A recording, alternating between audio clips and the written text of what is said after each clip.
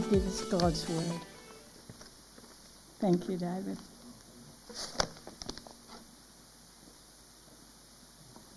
Well, thank you so much for the welcome. It's lovely to be here. I can't believe it's over 4 years since I was last here speaking. It doesn't seem anywhere near that long, but it's good to be back and it's good to be amongst friends. Now, David is away, as you heard, so he had to organise another David to be here, because only David's good enough to preach in this pulpit, obviously, so it's lovely to be here. I bring greetings from Churches of Christ in Victoria and Tasmania, and especially from our Executive Officer, Rob Nyhouse, who sends his greetings to you today. It really is good to be here. A number of years ago, I picked up a book, and it was titled, This I Believe. This I Believe. And the editor of this book wrote to 100 prominent Australians and asked them to encapsulate in a couple of hundred words what they believed. It's a fascinating insight into the belief systems of people in Australia. John Casimir, a writer and literary critic, writes, "Here's what I think. There is no meaning to life. The whole thing is a jip, a never-ending corridor to nowhere. What is passed off as an all-important search is basically just a bunch of philosophers scrabbling about on their knees, trying to find a lost sock in the cosmic laundromat. Granted, their thoughts and conclusions are often beautiful, but despite the good press, beauty ain't truth. We are replicating DNA, and that's it. The chicken is just the egg making another egg. I am a Steggles number 14. Wow, what a cynical view of life. And yet, that is what he believes. I remember once having an interesting conversation with a man about faith. He found out I was a minister, and so we started talking about what we respectively believed. This man told me that he had grown up in a traditional Greek family. His childhood had been wrapped up in the Greek culture and in the Greek Orthodox Church.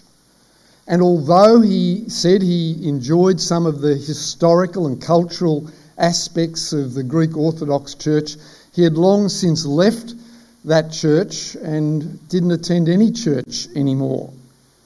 I asked him what he believed, and he began to explain to me his as it were, homemade, self-discovered belief system, which was sort of a bit of an amalgam of this and that and the whatever else. And he said he was very happy with his homegrown belief system. As I thought about that man, and as I read about that John Casimir, I realise that they represent a significant number of people in Australia today. Do you realise that most Australians will profess a belief in God? When asked, the vast majority say they believe in some sort of higher power. And yet the majority of Australians do not attend church and do not hold to any traditional religious expression or religious faith. And so, I come to this question today, and it's the question that I would ask anyone in Australia. What do you believe? What is it that you believe? In the Bible, we read about Jesus one day talking to his disciples and asking them this question: who do you say that I am? It's an interesting question, because these men had been with Jesus now for at least 3 years. They had listened to him, they had watched him, they knew him as a friend. And yet now he looks them in the eye and he asks them this question: who do you say that I am? And so, today I want to ask you that question. Who do you say Jesus is? But let me personalise it. Let me suggest that all of us today imagine in our mind's eye that Jesus stands before us and looks us in the eye. And he asks us the question, what about you? Who do you say that I am? And in answering that question, I want you to forget what your parents believed, or what your husband or wife believes, or what you have been told that you should believe, or what you might think would impress your Christian friends if you said in some sort of cliched answer. Jesus asks you the question today: who do you say that I am? Let me tell you that the reason that I'm standing here today speaking about Jesus Christ as a Christian minister is because of the answer that I gave many years ago to this question. Believe me, the way you answer this question will profoundly affect the way you live your life, and I would suggest will profoundly affect your eternal destiny. It's a very important question. So let's go back to Mark chapter 8, where Jesus, as recorded, asks this question from verse 27. Jesus and his disciples went on to the villages around Caesarea Philippi, and on the way he asked them, "Who do people say that I am?" And they replied, "Some say John the Baptist, others say Elijah, and still others one of the prophets." "But what about you?" he asked. "Who do you say that I am?" And Peter answered, "You are the Messiah."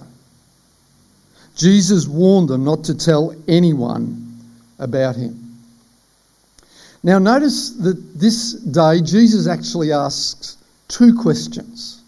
The first question is actually in preparation for the second. Who do people say that I am? Now we have to remember that Jesus was pretty well known at this time. News about Jesus had spread far and wide.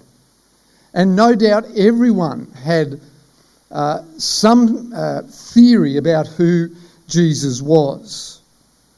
Well, the disciples, in answering this question, comment on some of the commonly held opinions. Jesus, some say that you're one of the prophets come back from the dead. Elijah or Elisha or one of the great Old Testament prophets. Jesus, some say you're John the Baptist. Remember, John the Baptist was beheaded? Wasn't all that long before this. Jesus, some say that's who you are. It seems that everyone had an opinion about who Jesus was. But you know, the disciples were being actually quite kind in responding in this way. The fact was there were many negative opinions about who Jesus was. Some saw him as a revolutionary lawbreaker. Others saw him as a blasphemer, an agent of the devil himself, working against God. For others, Jesus was a glutton and a drunkard, hung out with all the wrong sorts of people. Everyone had an opinion about who Jesus was. Well, what about today? What about Australia in 2023? Who do people say that Jesus is? It's an interesting question. I was shown a book recently where the author gathered together what he believed were the greatest speeches of all time. And alongside of speeches by Sir Winston Churchill and Martin Luther King was the Sermon on the Mount. a speech given by Jesus. You know, most Australians, I think, would suggest that Jesus was a great man of history, a wonderful teacher, a great moral leader. Most would agree that Jesus was a good man who lived a long time ago and deserves an honoured place in history. Many Australians, I think, have a very positive, warm, fuzzy feeling about Jesus. Well, I want to say today that people who have a positive, warm, fuzzy feeling about Jesus don't know what they're talking about. They have no idea. They have certainly never stopped and looked at the claims that Jesus made about himself. The fact is, Jesus made some claims about himself that, if they are not true, do not allow you to believe that he was simply a good man or a great teacher. They are actually absurd if they are not true.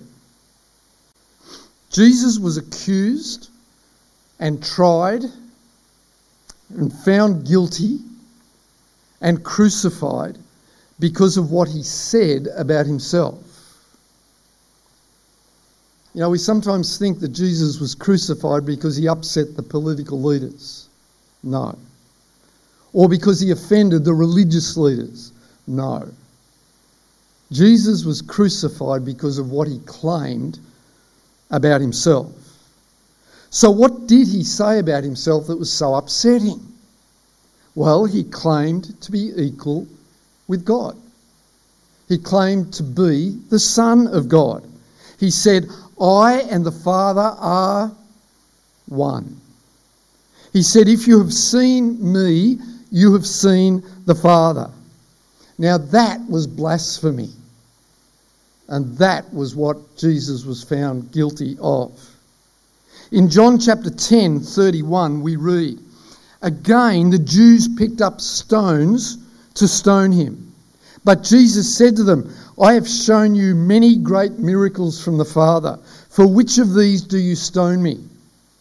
We are not stoning you for any of these, replied the Jews, but for blasphemy, because you, a mere man, claim to be God.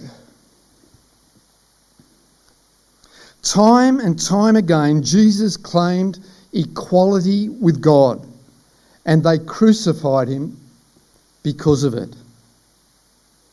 So, what do we do with people who claim to be God? Many years ago, a man walked into our church in the middle of the week, and I introduced myself and asked him his name. He said, my name is the Apostle Paul. I thought, well, this is interesting. And I thought he was joking, but as I talked to him, I realised he really believed he was the Apostle Paul. And of course it was very sad because he was deluded and he was very disturbed. You know, in past eras when someone claimed to be God, we would lock them up. Now they just wander the streets and no one takes any notice of what they have to say. But then again, in past years, there have been people, and even today, people who claim to be God, and they are far more convincing. And sadly, often people will follow them. You look through history and you'll see many examples of intelligent, clever people who have claimed to be God and attracted many followers. Some of you will remember Jim Jones. You remember this man? What became known as the Jonestown Massacre. It's an amazing story. It was in the 1970s. Jim Jones was a minister in a large Christian church in San Francisco. The church did some wonderful work amongst the poor. They led the way in terms of racial integration. In an era where there were black churches and white churches, he was able to bring together black and white into one church. But Jim Jones at some point lost his way, and he got to a point where he told his people that he was their saviour and the only saviour that they needed. And you remember the story. They believed him. They followed him. And 912 of them committed suicide on his command. Unbelievable. Friends, there has been no shortage of people in history who have claimed to be God. They were either mad or deluded or downright dangerous. And the point I am coming to is this. If you look at the claims that Jesus made about himself, then you are not able to say that he was simply a good man or a great moral teacher or anything positive like that. You must call him psychiatrically disturbed or deluded or a con man, and a dangerous one at that. Or you may choose to believe that Jesus is who he claimed to be. Jesus said, "I am the way and the truth and the life. No one comes to the Father except through me." And so we come to our question for today. The disciples had told Jesus what others had said about him. Now Jesus looks them in the eye and asks them, "But you, who do you say that I am?" And again, I want to personalise this. I want to suggest to you that Jesus stands before you and stands before me today, looks us in the eye and says, "What about you? What about you? Who do you say that I am?"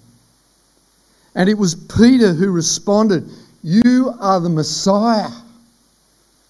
And as we read in the book of Matthew, this same account, "You are the Messiah, the Son of the living God."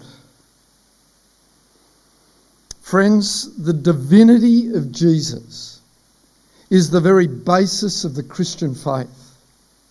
Peter believed that Jesus is who he claimed to be. The message of the Christian faith is simple. Jesus Christ, God's Son, came to earth to live among us and to be one of us. He died on a cross for the forgiveness of our sins, and that through faith in him we can know forgiveness, new life, and we can have an eternal destiny. The difference between Christianity and every other religion is that Jesus is the living God who came and died for our sins. C.S. Lewis, the great Christian writer and philosopher, made this classic statement about belief in Jesus. A man who was merely a man and said the sort of things that Jesus said would not be a great moral teacher. He would be either a lunatic on the level with the man who said he is a poached egg, or else he would be the devil of hell. You must make your choice. Either this man was or is the Son of God, or else a madman or something worse. You can shut him up for a fool, you can spit at him and kill him as a demon, or you can fall at his feet and call him Lord and God. But let us not come up with any patronising nonsense about his being a great human teacher. He has not left that open to us. He did not intend to. So who is Jesus to you? Who do you say I am? A lunatic? A con man or something worse? Or is he the divine Son of God? As I close today, can I give you a personal testimony? Jesus is my Lord and Saviour. There came a point in my life where I had to make a decision to follow him or not to. I chose to follow Jesus. I was baptised. I have never, not for one moment, regretted that decision. And I commend him to anyone who is searching for truth, who is looking for hope, who wants answers to the big questions of life. Then look to Jesus, hear what he says about himself, and choose to dismiss him or to accept him as your personal Lord and Saviour. I commend my Lord and Saviour to you. Let's pray. Our gracious God and Heavenly Father, we thank you for the wonderful truth of the Bible, that you sent your Son, Jesus Christ, to be the Saviour of the world. And Father, we thank you that this is a very personal decision that each one of us make, to trust you with our life and our destiny, or to dismiss you as something evil or worse. Father, I pray that you'd bless each person whose heart and head is bowed before you now. As Jesus stands before us and asks us, who do you say that I am? Lord, give us the ability to say you are the Messiah, the Son of the living God. And we pray this in Jesus' name. Amen. We're going to have a time of reflection. There are some questions for you to think about. You might like to write down some responses on the response card. God bless you as you continue in worship and prayer as we reflect together.